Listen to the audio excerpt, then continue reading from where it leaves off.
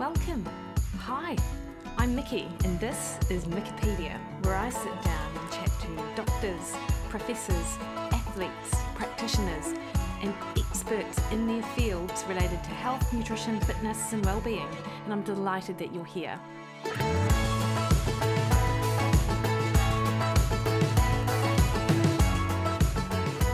Morena, everyone. Hope you're having a great week. And this week, I'm super excited to bring to you the conversation that I had with Professor Herman Pontzer.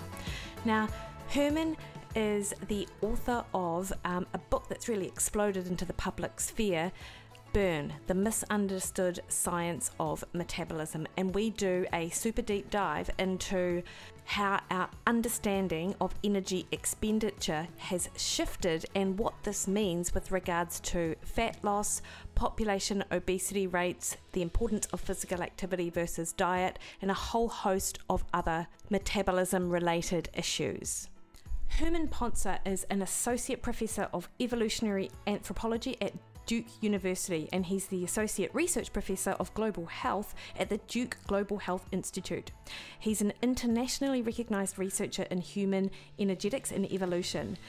He has over 2 decades of research in field and laboratory and has conducted path-breaking studies across a range of settings, including fieldwork with the Hadza hunter-gatherers, of which we talk about, in northern Tanzania, fieldwork on chimpanzee ecology in the rainforests of Uganda, and metabolic measurements of great apes in zoos and sanctuaries around the globe. In addition to that, he's also been involved in a number of projects that look at how we as humans in this modern day society expend energy, and we talk about a paper that was just very recently published in and around how our metabolism changes over time, and it isn't what you think. So you can find information about Herman over on the Duke University website, and I'll absolutely put his contact details in the show notes as well.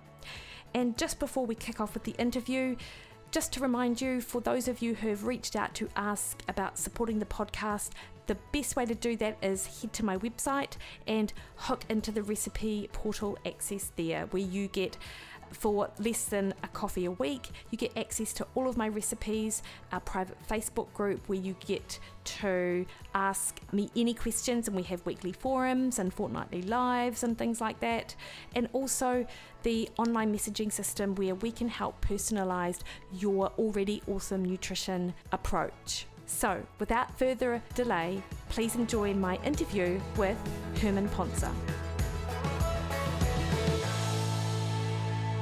Oh, you are such a talented writer, and you don't often find that with academics. Maybe it's just the academics that I read. But, usually I expect to read a book like Burn, which is, well, actually the title did suggest that potentially there was going to be, that it was going to be like quite a Let me ask you this. Which subtitle did you get? Do you get The Misunderstood Science of Human Metabolism, or did you get New Science Blows the Lid Off of blah, blah, blah? Oh, no, I got the other one, the New Science of the first one that you said. Say that The again. Misunderstood Science of Human Metabolism or something, with the robots. Yes. The robots on the cover. Do you know what, Herman? I cannot remember because it's a Kindle. Doesn't matter, yeah. See, the UK version, the UK publisher did what I would have done, what I wanted people to do, which is just treat this like a science book and not like a diet book, because it isn't a diet book.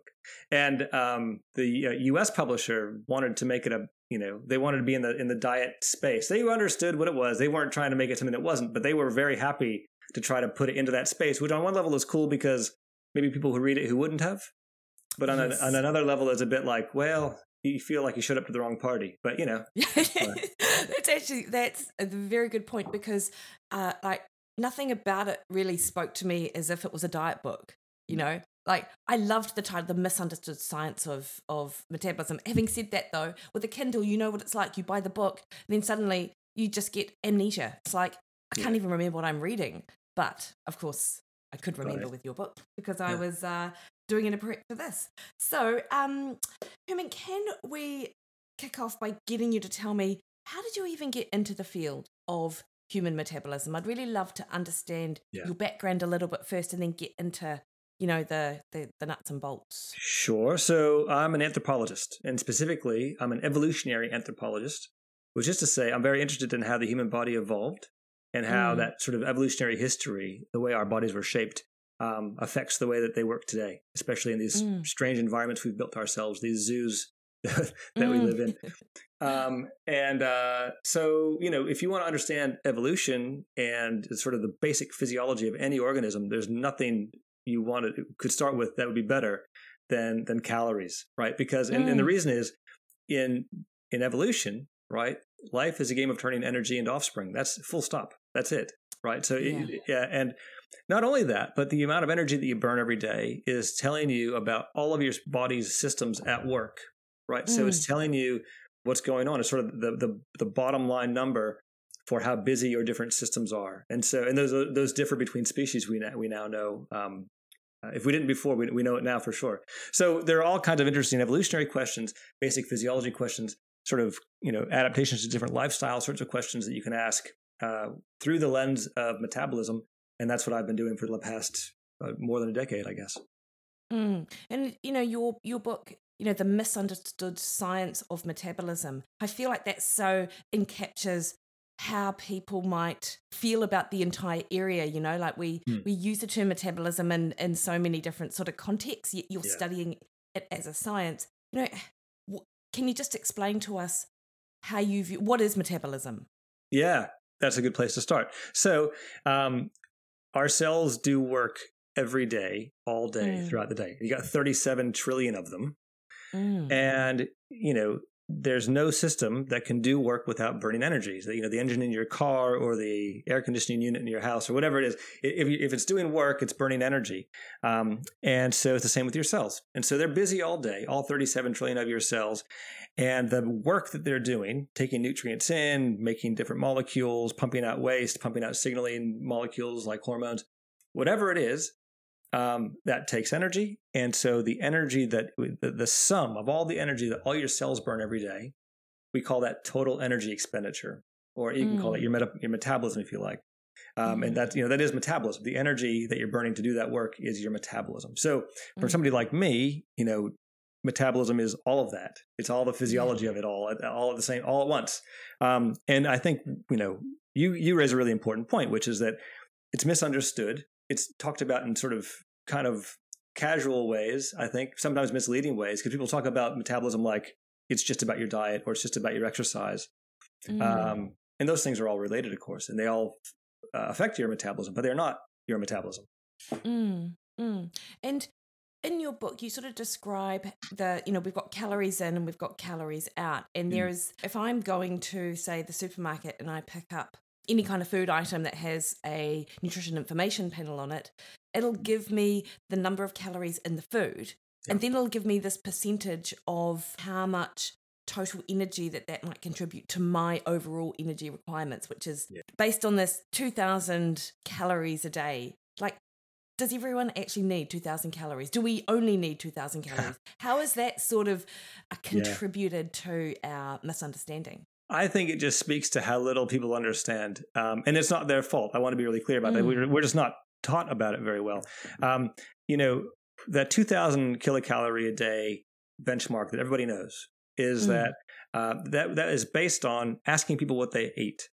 And people, I think it's, at least it's happened in the US, it might have been in other countries as well, but the government was interested in putting out, dietary guidelines. And so they thought, well, what should the guidelines be? What should they be based on? How many calories do people usually eat?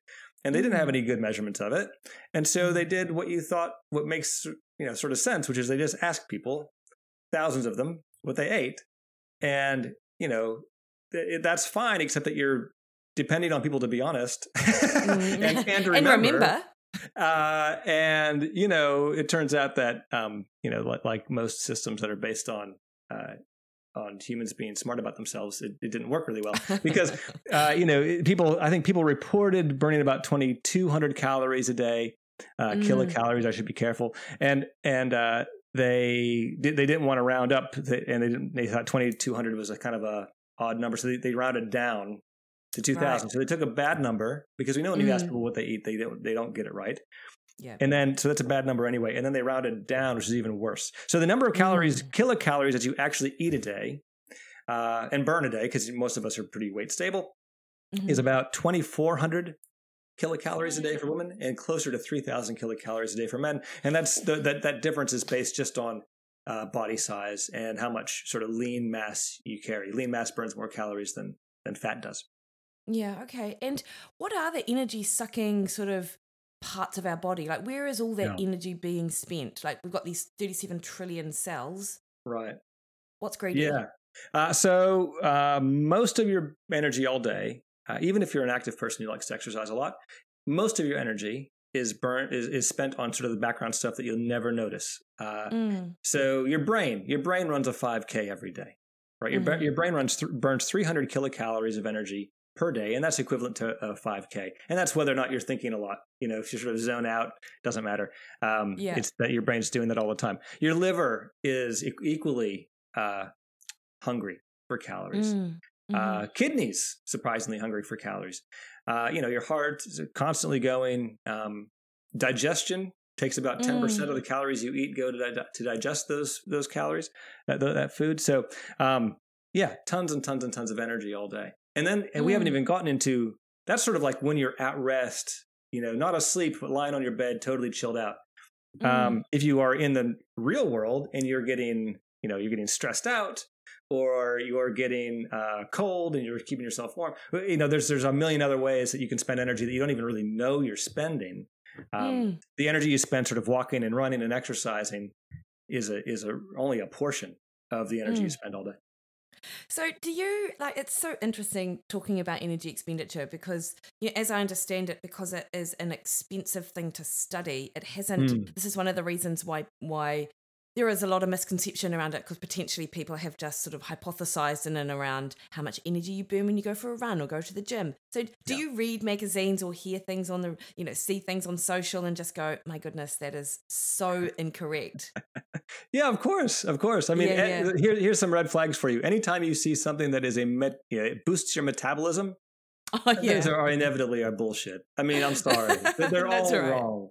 I mean, unless it's like an illicit drug that you shouldn't be taking anyway. There are some things, but I saw, metabolism boosting water and metabolism boosting, vegetables, and you should eat your vegetables anyhow, but they're not going to do anything to your metabolism. Come on. It's all of this stuff is just ridiculous. And I did see yesterday, in fact, that you've just recently published a paper looking at the change in metabolism across a lifetime, or energy expenditure across a lifetime. Do you want to sort of briefly describe what happens in different life stages? Yeah, absolutely. So this was a big study that came together because a dozen or more labs internationally all pitched in, and my lab was one of them, and we all pitched in our data. And there's a technique that you use to measure total calories burned over the course of a day. And it's called the doubly labeled water technique. It's this isotope tracking technique, and it's quite expensive. It's about $1,000 person. It's cheaper now, but as a rough estimate. And so, nobody had really big data sets because it's so darn expensive to do. But all the labs all together did. And so we all put our data together, and we had 6,421, I think, if I'm remembering that number correctly, people's measurements from 8 days old up to their 90s. And we were able to really pull apart exactly what the contributors are to energy expenditure, to total calories burned per day over the life course. Okay, so first we were able to show, and we knew this going in, but we were able to show really nicely how body size affects expenditure, right? So it goes up. Small people burn less energy than big people. We knew that going in, but we were able to show that to be very clear and very precise about what that relationship really is. And then we were able to say, okay, for your body size, do you have a fast metabolism or a slow metabolism, right? So there is actually a fast and a slow metabolism, Yeah, and some of that's just noise, just differences between people that we don't have a great handle on it. But some of it is very much patterned, and it's patterned by what age you are in your life. And so we noticed, for example, that after you correct for body size, infants about 1 year old have metabolic rates. They're burning energy 50% faster than an adult would if they were an adult that size. And then slowly that elevated metabolism kind of comes down into adult levels by about age 20. And then it's just completely study age 20 to age 60. And so all of the things that happen in your middle age where you feel like your metabolism is slowing down, turns out that's not really true. Those changes are happening for other reasons. It's not metabolism. Yeah. And then post 60, your metabolism declines. And it's not just because people over 60 tend to lose muscle mass. We've known that for a long time. And that'll contribute to this. But even considering that, even controlling for that, you're losing, your metabolism is going down. Your cells are getting less busy. So that was really fun. Yeah. And if I think about that, with regards to the older age group, we know that enzyme activity diminishes and things like that over time. Yeah. Is that potentially reflected in some of your findings? Well, that's exactly right. No, that's exactly it. It's sort of how busy are the cells producing enzymes or the enzyme cycles that break things down and build them back up. Yeah, all that stuff is happening slower. And if it happens more slowly, then it'll consume energy more slowly. And on the whole, you as a whole unit of this stuff happening, it all come down. So that's the way to think about metabolism, right? Is how busy are my cells and how many do I have? Yeah, true. And I suppose your brain might be shrinking. Maybe that's possible. Although we would control that, our analyses would control for that as well, because we control for all lean mass, fat-free mass, I should say, versus fat mass, and so we control for that. But you're right that to the extent that happens, and it's gray matter, not white matter, which seems to be that can contribute for sure. For sure. Yeah. So, Herman, I've always understood that post 35, it's all downhill. We're in our twilight years and we're just really waiting it out until the inevitable happens. But with regards to our metabolism, it is, I've heard that it is ticking down or decade on decade. But are you saying that might be happening, but it's not our metabolism, it's muscle loss or bone density loss, that kind of thing that is contributing? So a few things are happening. One is, if you're not active, then you might lose fat, you might lose muscle mass. And if that's happening, then total expenditure is going to go down. We're not talking about that in this analysis because we're talking about after you control for lean mass, right? Taking the body size changes out of it. Okay. But that's true that your experience will be that your metabolism is going down if you lose fat-free mass. Yeah. Okay. Yeah. But beyond that, there's nothing happening in terms of calories. Your cells are just as busy at 40 and 50 as they were at 20 and 30. And so what must be happening, right? I'm 44. I know for a fact that when I hit 30, I felt like my body was changing. When I hit 40, I felt like it was changing again. And I'm an active person. I try to exercise. I try to eat healthy. And I still felt this very much. And it can't be metabolism. Right. Yeah, I mean, what's happening is, we know, for example, in Western cultures that are energy rich, you have high testosterone in your 20s. The highest is in your 20s or so. And then it slowly comes down. So perhaps I was experiencing that decline. Right. Women go through similar sort of lifetime changes in hormone profiles, especially at menopause, of course. So women often report changes in metabolism, what feels like a change in metabolism at menopause, but likely that's hormonal changes, obviously, but that they're changing the way you feel. And they could even change sort of how likely you are to put on fat versus lean muscle. That's interesting to think about. But anyway, it's not actually how many calories you burn. It's not how busy your cells are. Yeah. So interesting. And of course, you mentioned we're referring to the Western population, and how you have developed your knowledge over time, of course, comes from your work with more traditional populations like the Hadza. Herman, I'm obviously completely ignorant, because I suppose one of the surprising things when I read about research like that is how on earth do traditional populations like this still exist in the world? Like, how is that? How have they been relatively untouched? It's harder and harder for them. And I think, untouched isn't quite the right way to think about it. Okay.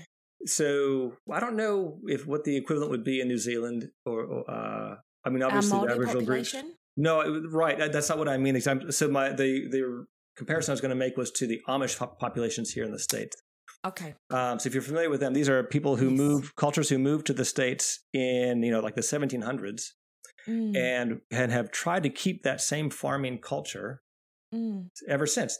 Many of the, really traditional groups don't have electricity in their homes. They don't use motorized anything. It's all horse and buggy. And, but of course, around them zipping madly about is the rest of the world. Right. And there's billboards and there's radio. And I mean, they know about all that stuff. They're not they're not, they can see it all and hear it all. And they come across it, but they keep very much to their own way. And so the Hadza are a bit like that. I mean, it's not quite as developed around them, obviously, as it would be here in the States. But they know about the outside world. They know, and there's people who they come across regularly who are farmers, and so they understand all that. It's not like they're not like, trapped in amber, right?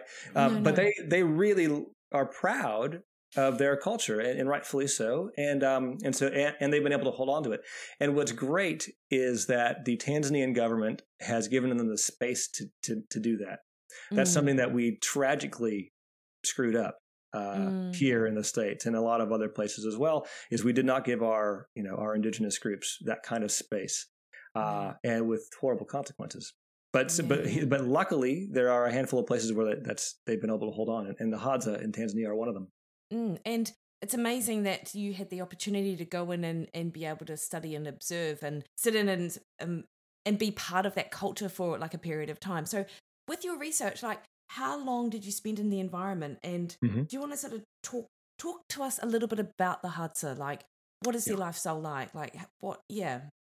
Yeah. So the Hadza, they're traditional hunter-gatherers. What does that mean? Well, they live in sort of open savanna in northern Tanzania. They live in grass houses, about 20 or so people to a camp. The camps are sort of spread around either anywhere from an hour's walk to maybe half a day's walk apart from each other. And they don't have any, by hunting and gathering, we're saying they don't have any domesticated crops or domesticated animals. No electricity, no machines, no plumbing, nothing like that. Men hunt with bow and arrow. And they also chop into trees to get there are lots of bee species there that make nests in old trees, in hollow trees, and they get a lot of honey from that. So the men get honey, and they hunt wild game with bow and arrow that they make. Women dig up wild tubers, or they collect berries or other plant foods to eat. And so it's all wild foods every day. And they've been doing that, for millennia. Who knows when they started exactly, but probably for thousands and thousands of years. And so when we want to study them, right, it's basically, it feels a bit like a complicated camping trip, right? Because you take all of your scientific kit, computers and any kinds of, biological sort of measurement stuff you want to take out, and it all has to fit in the back of a Land Rover. And I should say that you need to get all the government permits for all of this, because there's a lot of protections for very good reasons for these kind of groups. So we get all of the government permits for this. We go to the Hadza. I collaborate with a guy named Brian Wood. Brian Wood is a Hadza expert. He's probably spent more nights in a Hadza camp in the last 20 years than he's spent in his home. Wow. Yeah, he's spent tons of time there. He speaks some Hadza. When we work with the Hadza, we communicate in Swahili, which they speak fluently. They're bilingual, because in that part of Africa, any other tribe that you might bump up against the shared language is Swahili, and then everybody has their own tribal language that they will have learned at home. So they're bilingual, and they are fluent in Swahili. Anyway, so you pack up the Land Rover with all your food and all your camping kit, as well as all your science kit. And then you go out, and, it depends on the kind of research you're doing, how long you might stay in a particular camp. The work I've done has had me in Hadza camps for, a couple months at a time, sometimes shorter. Sometimes you go camp to camp and spend a day or two in each camp, kind of doing quick assessments. Depends on the research. Yeah. Brian has spent literally months and months in Hadza camps. Pre-COVID, what was... when was the last time that you were in one of those camps? Oh, yeah. COVID's been a mess, because we were going to go last summer, and we're going to go this summer and haven't been able to. It's fall 2019. I thought a couple of things which were quite hilarious in your book. One was when you were, I believe it was your book that I read this in, or maybe it was another podcast, that one of your initial trips there, and someone had told you to go out and observe the activity of the Hadza when they were hunting, and you were like, walking. And you're like, this is all they're doing. They're just walking. Do I have to report this? And then whoever it was, and maybe it was Brian or another more experienced. Yeah, he was like, mate, yes, that's what they do. Yeah, he was like, if you don't say anything, we assume they're walking. Yeah, that's right. Exactly. Yeah. But like a couple of like super interesting things, or at least I thought was really interesting, was the cultural differences and how they interact with each other with regards to sharing all these like pleasantries that we have in our modern, that we think are polite yet completely unnecessary in their lifestyle. I know, I love that too. It's so one thing you notice is that when somebody comes back to camp with food, there's no words exchanged. They just start kind of handing it to people, and people come up to them with a handout, and they just kind of share. And it's like kind of sharing snacks at school kind of thing. But nothing is ever, they're talking about whatever, but they're not talking about the food. That just happens. And you notice people come up to each other and say "za," which means give. Yeah. And it's just like, it just seems, my initial impression was like, how come you're not saying please and thank you? Hello? Didn't your mama teach you, and then I understood, oh my God, I say please and thank you because in my culture, that person might say no. Yeah. Right? It's the expectation that they're doing a big favor. This is a huge, nice thing for them to do. Oh my gosh, they're being so altruistic and sharing, right? And you think like, okay, which culture is the not nice culture? The one where it's expected that you're going to share, or the one where I have to beg? Basically, right? So you're like, oh, they share, like it's just the bread and butter of their day is sharing. And so, I mean, they understand. One thing I try to make clear in the book, it isn't, because people will misread this, it isn't that they don't understand gratitude and, and asking, they get it, but it's just so kind of beneath them to ask. It's so interesting. And, that's really important too, because they share everything. And they're together all the time. And there is no real personal space in the way that we... one time I was moving camps between camps one time, my first season there.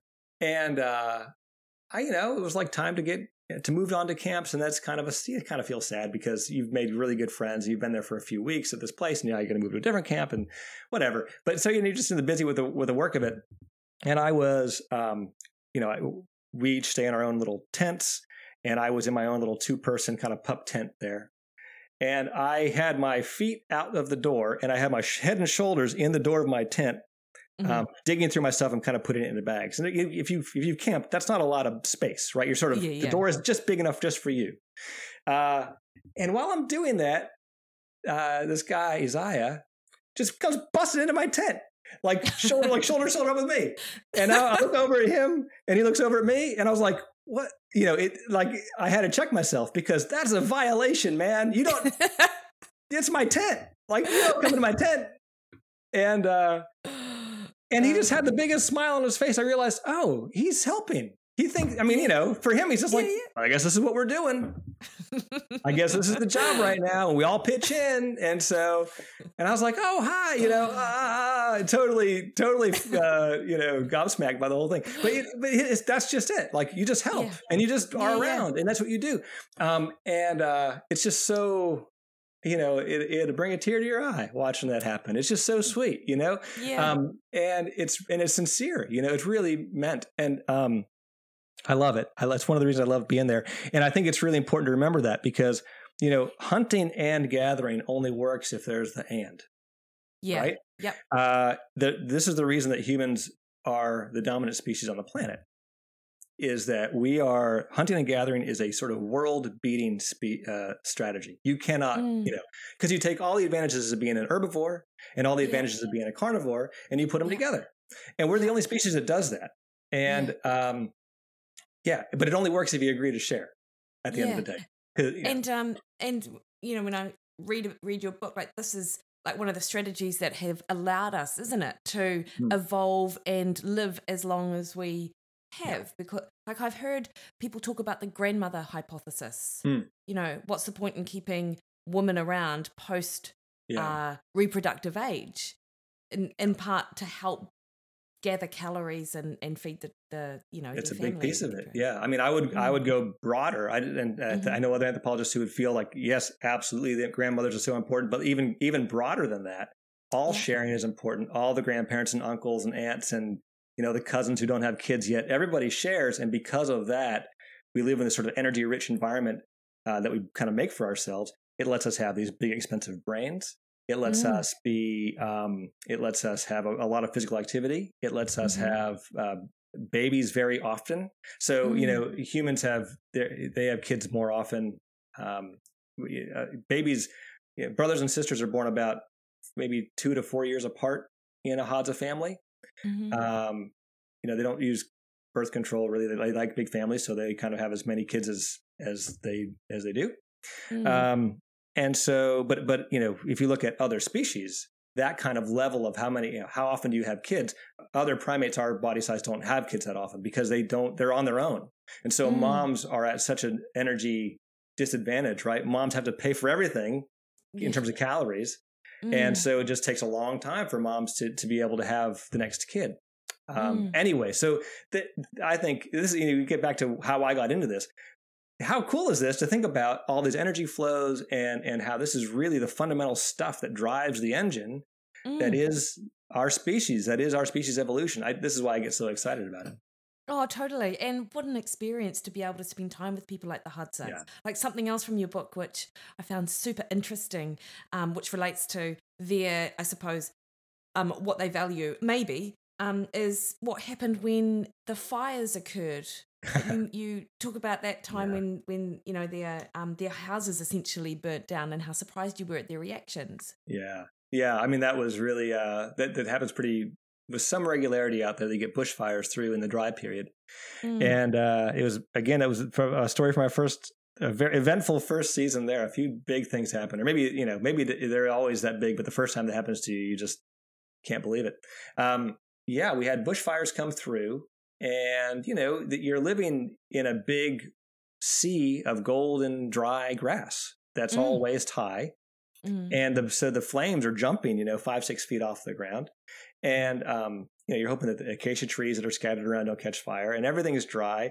And it comes swinging through camp. And it was a lot to kind of get our stuff out of the way. We thought all of our stuff was going to burn. We were able to get out of that, thankfully. And the Hadza were like just having a kind of a party. And they cut some boughs from trees and were beating the fire thing down so it didn't get their houses, and everything was fine. And then about 3 hours later, the wind kind of shifted at midday, and fire hadn't quite gone out, and it came back fast and took out a few women's houses, families' homes. And I was like, oh my God, this is a tragedy.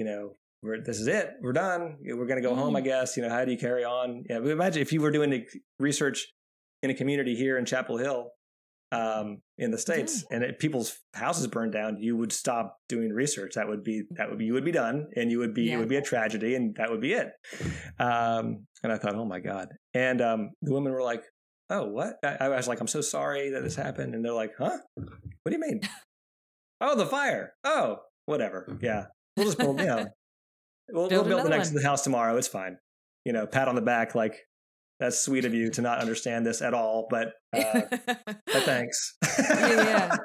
Yeah, amazing. And before I go on and just obviously talk about your research and your findings and implications for us, has your experience in their environment changed how you see the world and changed how you act? Like, how is what's that been like, Herman? I think it's a major dose of the kind of broadening perspective that you should get from any kind of travel. I mean, the idea is it Mark Twain who said the reason to travel is to go to another country and come back and see your own new for the first time. And I butchered that quote, but I like the sentiment, right?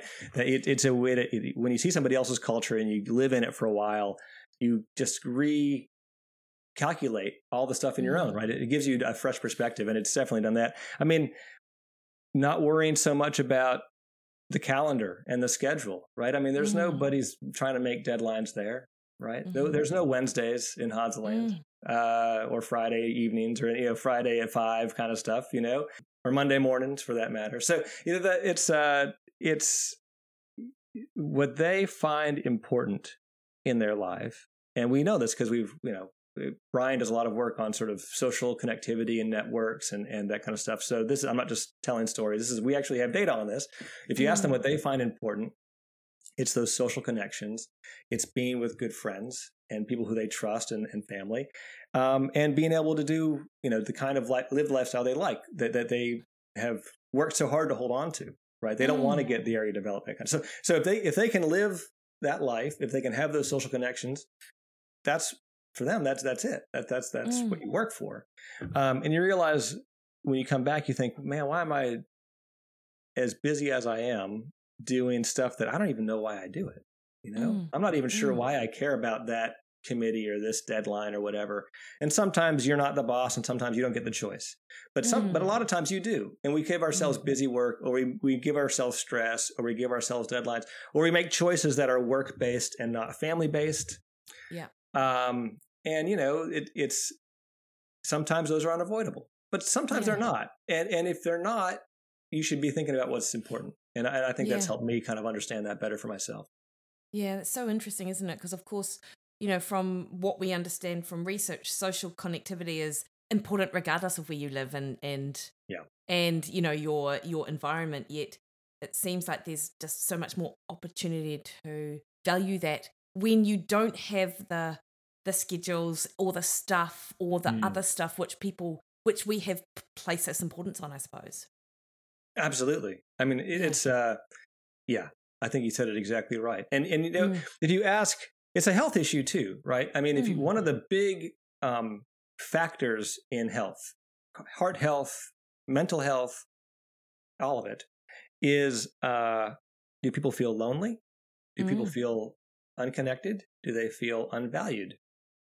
And we know these are important things. But we'd rather treat it with diet and exercise, which we should do too. Yeah. But I would actually like to see a focus shift away, not away. That's the wrong way to say it, but let's build another layer on this and think about connectivity as part of health. And I know people are working on that, but I think in the diet and exercise world that I kind of am in by virtue of this research I do, I wish we would keep better focus on that. I think it's really important. Yeah. No, I appreciate that. So Herman, to talk about your research, can you sort of just outline for those of us who have, or for those people who haven't read the book and don't really know, what it is you were looking at and what you found? Yeah, so we wanted to understand total energy expenditure, all the calories burned per day in a hunting and gathering community, because we knew as an evolutionary anthropologist, this is what I love to think about and how energy flows through the body and what it's used for. But we had no measurements of energy expenditures in hunting and gathering communities. And humans, our species is a hunting and gathering species. We come from a hunting and gathering genus. So the genus Homo, right, which we're part of, Homo sapiens, have been hunting and gathering for 2.5 million years. That it is the lifestyle to which we are evolved. And so, you can't sort of understand the species without understanding its ecologically relevant context. And so that's where we went. Fine.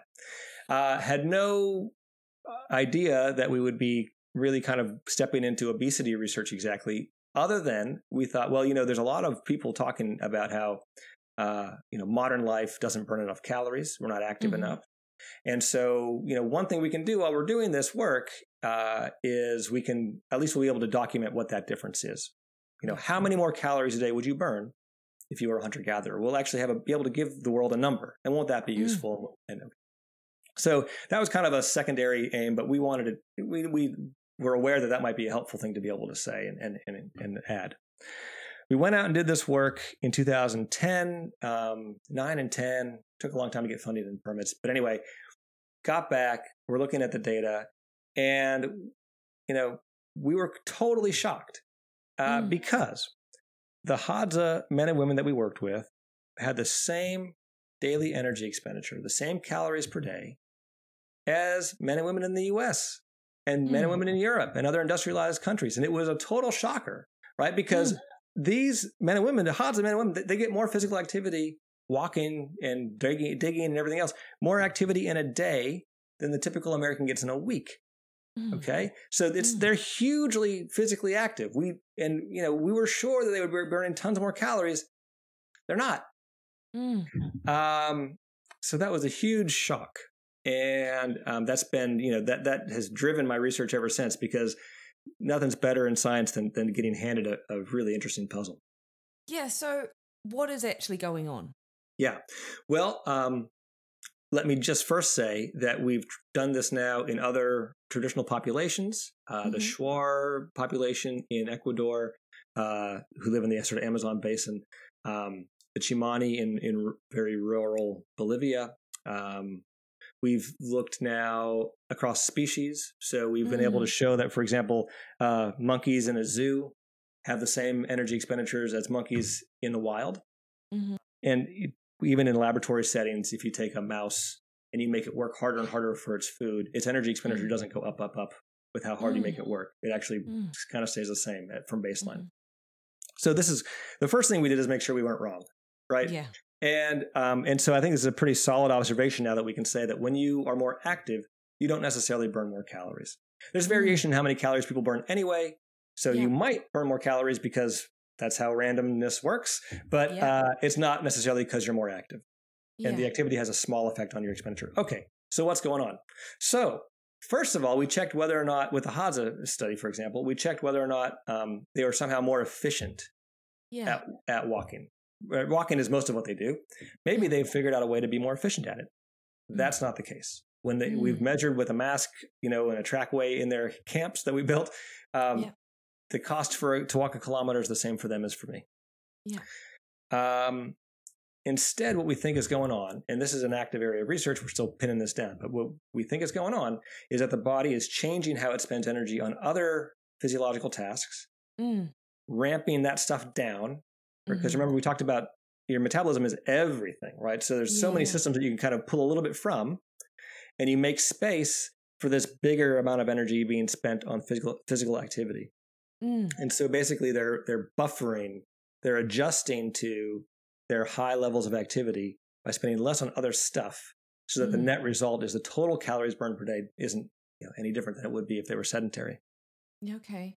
Because when you look at energy expenditure, the calculations that are used, and, when I'm teaching my students, and I'm like, basal metabolic rate is about 70% of your total energy expenditure. Then you've got your physical activity. Like, is this does your research sort of shift? Does it rewrite textbooks? Is it, as we understand it? I guess it depends on who's writing the textbooks. It depends on who's writing the textbooks. I think people are taking this on more and more, which is nice to see.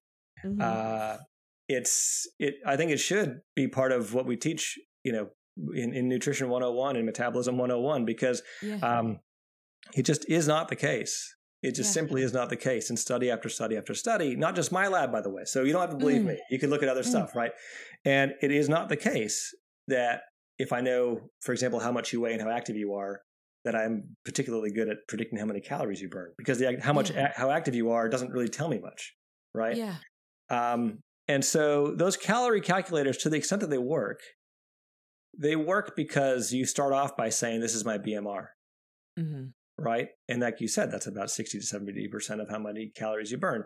So how wrong could you be with the rest of it? Yeah. Good call. So how does your finding with the Hadza, how does that sort of translate into how meaningful is that for us? So, how do we use this information? Yeah, I think it's really important to think about. First of all, it does not mean that exercise doesn't matter. Let's start with that one. The Hadza don't have heart disease. They don't have type 2 diabetes. They don't have the diseases of aging that we think of as inevitable in the West. They really don't have. And other traditional groups are the same way. And being so physically active is a big reason for that. So exercise is super important. Okay. Can I just ask, how do they die? What's their, it's always infections. It's, not always, but in the large percentage of mortality is from acute infection. Okay. Yeah. Because they can't get antibiotics, right? Yeah, of course. Yeah. It's sad. You have to exercise, but we should rethink what exercise is doing for us. Exercise is not going to have as big of an effect on your metabolism as you've probably been told. It's not going to have as big of an effect on your weight as you've been told. in part because of that, because of the changes in metabolism that your body will make to adjust to it. And therefore, when we think about obesity and obesity-related disease and how to address them, I think we need to focus on diet. And that's whether we're talking about in our own lives. If we need to get control of our weight, we need to focus on diet. If we're talking at a community or population level, we still should encourage exercise, but we should not think that it's going to fix obesity. We need to fix the food if we're going to fix obesity. And, I think we need, so basically bottom line is you need to think about exercise and diet as two different tools with two different jobs. Now, some of this ends up sounding like the same old, same old. Oh, it's diet and exercise, of course. Yeah. But here's the difference. You can't trade one for the other. Right? Because if it really is just diet and exercise as two sides of the same coin, which is the way it's often talked about, you got to get that energy deficit. You can either exercise more or eat less. No, actually, that's not how it works. You need the energy deficit, but you're only going to really get there with diet. Yeah. And exercise does something else. Because it's interesting to think about. So as a nutritionist, when I'm working with clients and we're looking at that, calories in, calories out model, which is, that simplistic way with which, you might create a calorie deficit.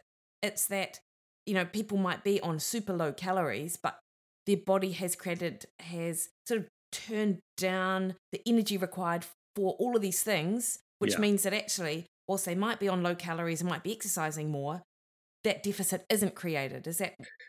Well, you're bringing up another issue here. I mean, this is a complex system. So you're bringing up another complexity, which is if you cut the calories too sharply, right, then your body can respond by reducing its metabolic rate in response to that calorie deficit. So, if you go on a crash diet, then you're right. You have to lose weight as slowly as you gained it. I mean, I think that's, and I should say I'm not a clinician, right? So, but this is my read of the physiology and what I know from the clinical literature.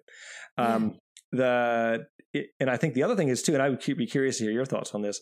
I think you need to do that sustainably. You need to find a diet that you're going to be able, that doesn't make you feel like it's a crash diet, that makes you feel satisfied, right? And I think there are lessons to get there from the Hadza as well. Eating whole foods, eating high fiber diets is one way to do it. People have good luck with eating higher protein diets as well, right? Yeah. But moving away from this kind of diet wars about, what's the magic nutrient or what's the evil nutrient, and instead moving toward, okay, I need to get my calories down. And if I am miserable, I'm never going to stick to it. So I need to get my calories down in a way that doesn't make me feel miserable. That sounds to me like the holy grail of nutrition. That really does. And it does make me think I need to change my Twitter feed, because all I see is people fighting about fat and carbohydrate, which completely misses it's so reductionist, right? Yeah. I just find it so interesting because you've got that sort of weight loss kind of side of the coin. So, just bumping up your activity isn't necessarily going to result in weight loss when you have that, when you drop your calories too low. Does this mean, Herman, so if I think about it, if I think the opposite, would eating more therefore keep your metabolism high? So if the Hadza had more calories available, do you think that the energy expenditure would be greater? I don't think so. So there's two pieces of that. Okay. And so the first part of that's been done in the lab. So Mike Rosenbaum and Rudy Leibel have done great studies on this in the 90s. You overfeed somebody by 10%, and their metabolism goes up 10%. Yeah, interesting. Not just the digestion costs, but like all of it. Your body's sort of tracking both. It wants to match expenditure and intake. Yeah. So you're right. If you increase how much you eat, at least in the short term, your body will try to adjust. Now, if you sit down and eat an entire cheesecake, that's probably beyond what your body can do. But in general, within limits, Now, would the Hadza have higher expenditures if they had more food? I don't think that they are food limited, actually. Okay. They don't spend, they spend a fair amount of their day out foraging, but they also spend a fair amount of their day hanging out at camp. I mean, if they were really starving, or if they were really, they could forage more, and there's more food to get. They aren't in a sort of barren landscape, right? So they're actually, they can get as much food as they feel that they need. And so I don't think that they're wishing, either consciously or subconsciously, that they had more food all the time. So I don't think that would change anything, but I don't know. Yeah, interesting. So a lot of, I guess, things that I think about and things that I work with people is people who are on like seemingly very low calories, and they're not. It's not that they're misreporting. I mean, they might they're estimating a lot, but they're not by hundreds and hundreds. Yet they are also working out, or they're athletes and they're training for a marathon, half marathon, Ironman, that kind of thing. And so, and they're unable to lose weight, and that's one of their major sort of considerations. Yeah. So in this context, I try to encourage them to gradually increase their calorie, put their disbelief aside and gradually increase their calories, because with the hope that actually what's going on is that calorie deficit that's been that they think has been created isn't there, because their metabolism has sort of just shifted, and so we're trying to encourage that to increase. Which sort of speaks to those studies that you were just talking about, that sort of 10% sort of, you sort of do it slowly. Yeah. That's interesting to hear. I would just say, I think there's been so much misinformation that people don't believe in calories or something like that, which is sort of like not believing in kilograms. Like, I don't know what that means. But, the bathroom scale is the best tool any of us have to know if the energy that's coming in is matching the energy going out. Yeah. And there's a whole lot of mysticism and charlatanism out there that would tell you that it's more complicated than that, but it honestly isn't. Yeah. And so if you can just believe it, it's almost like when you're lost. I don't know if you've had this experience hiking or whatever. I've had it. You lose your way, and you're looking at the map, and you're trying to make the map fit what you're looking at, because you're sure you're here. Mm-hmm. And so you're trying, is that the mountain over there? And is this the trail? And it kind of turns, it kind of turns to the right, but you're not really looking at the right part of the map, but you can't imagine where else you are. So you're sure. And you bend the map, right? We call this bending the map to fit what you want to be true, which is that you're here. Yeah. And you say, well, this map must be wrong. Mm-hmm. Mm-hmm. And it's not wrong. You're wrong. You're wrong about where you are. And the map is right. And so it's the same with the scale, right? Like, we don't want the scale to go up or down or whatever it is. And we want to believe, so we tell an elaborate story about calories and it's fiction. And sorry, no, it's the map. That's your map, right? And you want to do it in a healthy way, in a careful way. And there's also sort of culture and psychology wrapped up in it too. I don't want to downplay that, but it is, you really do have to trust the data if you want to use a kind of evidence-based approach, I think. Yeah, nice. So can you kind of talk about the Tour de France riders then, and the amount of energy? Yeah. So what's going on there, like with regards to the energy that they consume and burn and so this energy constraint that your body seems to be doing, I talk about in the book. Your body's trying to keep your energy expended day to day within a kind of in a narrow range, and you'll change day to day, of course, if you're more or less active, but it's trying to keep that average in a narrow range. You can do something like the Tour de France, and obviously your body is, that's way out of that range, right? You can push it you can do an ultra marathon, or you can do a Tour de France ride, or you can, there's all sorts of great examples of pushing the body to those limits. And so that's a real challenge to this constrained energy idea. And so we looked at this and said, well, okay, how far can you push beyond that ceiling, and how long can you push for it? And it's really kind of cool. So you can push way above that ceiling if you only have to do it for a day. Yeah. You can push a fair amount if you're going to do it for a month. You can push just a little bit above it if you're going to do it for a few months, right? And so the longer you go, the more you're constrained to getting fit back underneath that metabolic ceiling. And the very, very long-term limit on what the body's capable of maintaining seems to be about 2.5 times your basal metabolic rate. And the reason we use that as a marker is big people have big machinery for taking in energy, big stomachs and livers. Small people have small machinery. So you're kind of trying to size it to the machinery that you're carrying around to get that energy back in. We think at above 2.5 times your basal metabolic rate, you don't have big enough machinery to pull the energy in and replenish what you burned that day. Yeah.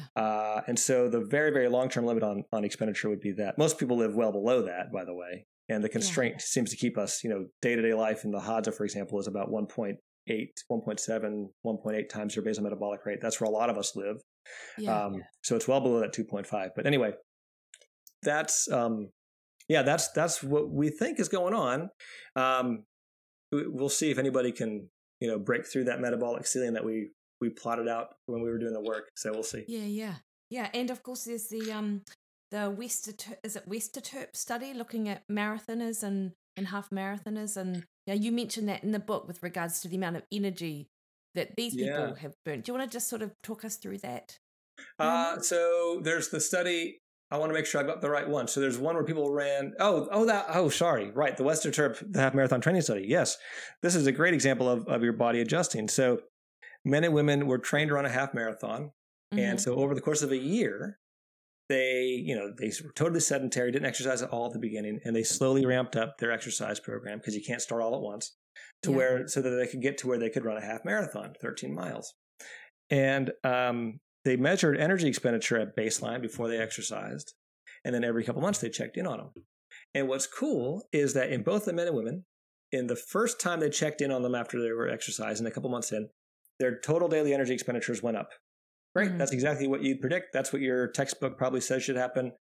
They were more active. They went up.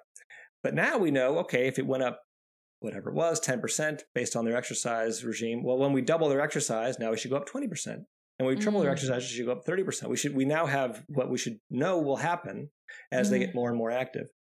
And that doesn't happen at all. In fact, what happens, the women, their total energy expenditures came back down a little bit towards baseline. So at the end of the study, at the end of a year of training, they were burning a little bit more energy than they were at baseline, but not much, and not as much as you'd expect from all the exercise they were doing. Not anywhere near that. Same with the men. And so it's just a great example of the body adjusting over time to your exercise load, right? It doesn't adjust right away. So at first, that first month check-in, they saw the higher expenditures. But then as the body adapted, it didn't keep on increasing. It actually came down a bit in the women. There are other studies like this too. There's a great study called the Midwest study. They had a 16-month exercise program. At the beginning versus the end, they measured energy expenditures. So at baseline, before you do any exercise, versus month 16, when you've been exercising with supervision, so you're not cheating, for 16 months, energy expenditures didn't change. Crazy, right? Yeah. But absolutely true. And so it's, and there's other examples of that. So, you start exercising tomorrow, you'll see some weight change right away before your body adjusts. You should do it anyway. You'll feel great. Yes. But those weight changes might not be durable. And the energy expenditure, the metabolism changes won't be durable. And you're going to come back down towards baseline, maybe all the way back to baseline, maybe somewhere toward baseline before you're done, in a few months, because that's your body's going to adjust. Yeah. And I guess, if I'm thinking about it correctly, it's like if I'm looking at my Garmin watch when I'm going out for a run, right, and it tells me that I've burnt this many calories in that run because this is my weight and this is the intensity that I've run at and all of the other factors that might calculate that. As I understand it, that's inaccurate anyway, but actually that's the less important part of the puzzle because it's the background stuff that's being sort of drawn from, isn't it? So that doesn't necessarily change there, but it's just what's going on in the background. That's right. You probably did burn something like what it told you for the run, but it's everything else that's, so the run calories is fine. That is, I don't know, maybe it's okay. But if it tries to tell you how many calories you burn for the day, that's where the miscalculation happens. Yeah, interesting. I've heard you talk actually that some of these, like the energy conservation model is in the other processes are down-regulated, and we've talked about hormones and the rest of it. But you've talked about this conservation as being a good thing. Oh, yeah. Herman. Yeah, so can you describe why it might be a good thing to have this drop in the energy? Absolutely. This is an active area of research. We're still sort of chasing down all the little cellular switches and knobs on this one. But we know that when we look at people who exercise versus those who don't, people who exercise have lower levels of inflammation. They have lower stress levels. Their cortisol levels and their epinephrine levels, adrenaline levels in response to stress are lower. There are reproductive hormones, estrogen for women and testosterone for men, are in a healthier place, a slightly lower level than they are among people who are totally sedentary. And exercise seems to be protective against reproductive cancers. And so those are adjustments we think that I've suggested, I've argued. Those adjustments are your body ramping down unnecessary immune activity. That's inflammation, ramping down stress reaction, ramping down reproductive hormones a bit. I don't want to scare people off. We're not talking about infertility issues or anything like that, but just put it in a healthier range so that you have room basically for the physical activity. And that seems to be what's going on. We have all kinds of fun evidence for that, but we're in the middle right now of trying to chase that down experimentally and show exactly how all those cellular changes happen. And, you are an evolutionary anthropologist and not necessarily an exercise physiologist or someone who is in the traditional field, if you like, of exercise science and whatnot. How has your research been received over the years? It's been a mix. A lot of people, I would say the majority of people, at least who have reached out, have been really supportive and said, "Oh, thanks for a lot. This helps me understand what's going on with myself." Yeah, I've had doctors, in the and other healthcare people in the obesity field say, "Thank you. This helps me helps me with my patients and help them understand the role of exercise and diet and how this all fits together." Yeah. So that's been really rewarding because, again, I'm an anthropologist. I never expected to be in any kind of clinically relevant work, but people have, of course, have been pushed back. I think people haven't always understood what I was trying to say, right? Which is on me. They say, "Well, are you telling me that if I run a marathon today, I'm not going to burn more energy today than if I rest tomorrow?" And, no, I'm not saying that. Of course, you're going to have big days and small days. And people say, "Well, you're saying that exercise doesn't matter." And that's the furthest thing away from what we're trying to say. Yeah. And so I think there's been pushback based, and other people just don't believe it either because, whatever they don't, for whatever reason, they will not believe it. And okay, that's up to them too. But overall, it's been pretty positive, I think, and it's been fun. This is what science is, right? It's a marketplace of ideas and data. And if you don't have the data, don't show up. And if you got the data, you come and you say, "Look, guys, the worst thing you can do is have a surprising result and go, that sounds strange. So let's not talk about it. Let's do something else." Yeah. Right? What you have to do when you find these data that surprise yourself and surprise other people is say, "Well, look, these are the data, and let's talk about what you think there might be issues, or I might, let's talk about it, but let's not pretend it's not there." That's the only way you get further along is by wrestling with this stuff. So that's been really fun. Yeah, nice. And from a public health perspective, I really like how you've sort of suggested that some of the messaging in public health in and around obesity and the importance of diet and exercise, like things need to shift there as well because of the same importance is placed on both diet and exercise. Whereas, of course, your research would suggest that shouldn't be that shouldn't be the case, right? Yeah. And, so there are sort of two ways to look at this, right? A glass half full, glass half empty kind of thing. The glass half full way of looking at this would say, like, well, look, you're still saying that diet and exercise are both important, so the public messaging that we have out there is fine. The other way to look at this is to say, but let's actually ask how these things are being marketed and what the promises being made are. When you look at a obesity fact sheet that the CDC or the WHO puts out, and it says that this is the way you're going to lose weight is by exercise and diet, and you can pick, basically the implication is you can pick one. Yeah. And people don't want to change their diet, so they pick exercise or whatever. They get told that exercise is the way to do it, and they beat their heads against the wall of exercise, and nothing happens, and they think I've failed or I've been lied to. Right? I think that's completely unhelpful, and I think it's actually damaging to the public health effort to get that right. Yeah. I think there's also a more sinister or cynical, I think, way to think about this, which is, here we are.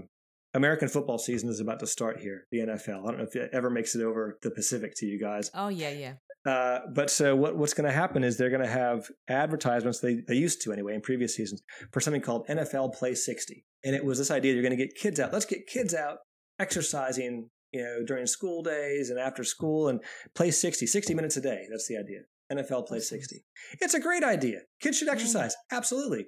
Guess who would love you to focus on that shiny object rather than diet? The people who are sponsoring it, like Gatorade and Coca-Cola and the rest of them, right? So, the answer is go and exercise all you want, but then drink the Gatorade. Yeah. And why? Well, because you have to have proper nutrition for all that exercise, don't you know? Yeah. And so it becomes this really kind of messed up thing where we're not going to fix kids' obesity issues at all this way. This is actually maybe at best neutral and maybe even harmful. Because, so that's where I get really uncomfortable with the sort of, oh, well, we're just still talking about diet and exercise. What's the difference? No, I think that the differences matter. And I think the way we talk about it matters. Yeah, I completely agree. And particularly how you've got, food industry isn't going anywhere, But it is made so much more worse when Coca-Cola appear to be helping with this energy, get your energy into balance by exercising message, and we can be part of that. That's a whole other topic, really. Herman, how has your research changed your own behavior, if it has, or your own habits? I think it's made me more aware of my diet. It's made me more aware of making time to go exercise. We're all busy, and as we all kind of get into that middle stage of your life when I've got kids, I've got a job, and it would be very easy. And I just spent the last 3 days on Zoom for committee meetings that I could not get out of. And that's, so it does happen that you just can't exercise every day. I get it. Yeah. But I make it more of a priority now than I think I used to. And it's partly because I know how important it is. Looking at the literature, looking at the data, looking at my own data. And then when it comes to food, I'm convinced by work by people like Kevin Hall, for example, that, it's not carbs that are bad or fat, whatever. It's not, there's no evil nutrients. We package these foods in weird ultra processed forms that trick our brains into overeating. Yeah. And so we need to be really wary about how much ultra processed food we let in our homes, that we have on our shelves in our pantries, and that we eat. And so that's maybe more of aware of that as well, I think. Herman, thank you so much for your time and for your book. It's such a fabulous read, and I certainly recommend that people go out and buy it or download it the way that I did. Where can people find you? Yeah, well, thank you for that. I do hope they'll check out Burn, and that's a good way to kind of get cut up to date on the work we've been doing. They can find me online at Duke, my lab, and what we're up to. I'm on Twitter at Herman Pontzer. And I want to say if people are excited about the Hadza and interested to learn more there, or how they can even help, we've set up a charity to kind of help that community stay vital and strong, and it's called the Hadza Fund, HADZAFUND.org. You can check out all things Hadza there. That is awesome, and I will put those links in the show notes. Herman, have a fabulous rest of your day. You as well. Thanks so much. Bye.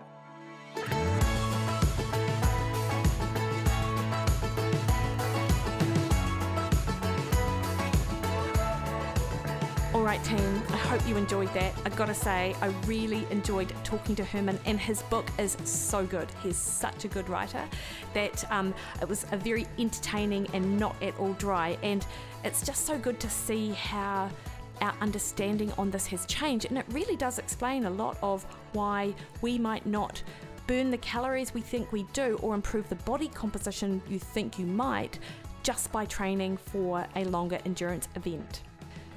Next week on the podcast, because it has been a year of Wikipedia, I thought that I would love to sit down and chat to my mate Bevan McKinnon, who is an elite triathlon coach, and he is the host of Fitter Radio, which I am the co-host of and have been for the last 7 years. And I really credit Bev into getting me into this podcast space. We both love to talk, and the opportunity that he provided me by suggesting I come on and be his co-host really laid the platform, if you like, for sort of where I am today, which I am forever grateful. More than that, though, he's a great mate. We have an awesome conversation about his own background and experience growing up, how we got into triathlon, how that evolved into coaching, and with the evolution of the podcast, where he is today. Bev is a great talker. We have a great conversation, and I think that you'll enjoy what we have to chat about. Until then, though, catch me over on Facebook at Mickey Williden Nutrition, on Instagram and Twitter at Mickey Williden, or over on my website, mickeywilliden.com, where in addition to that recipe access portal, you can book a consult, sign up to one of my evergreen programs, such as the Fat Loss Plan for Men and or Women, Keto Longevity Plan, or my Real Food Nutrition Plan for your general person, but also your athlete as well, where you get shopping lists, meal plans, access to me with the Real Food Facebook group, and a host of other benefits. All right, team, have a fab week. See you later.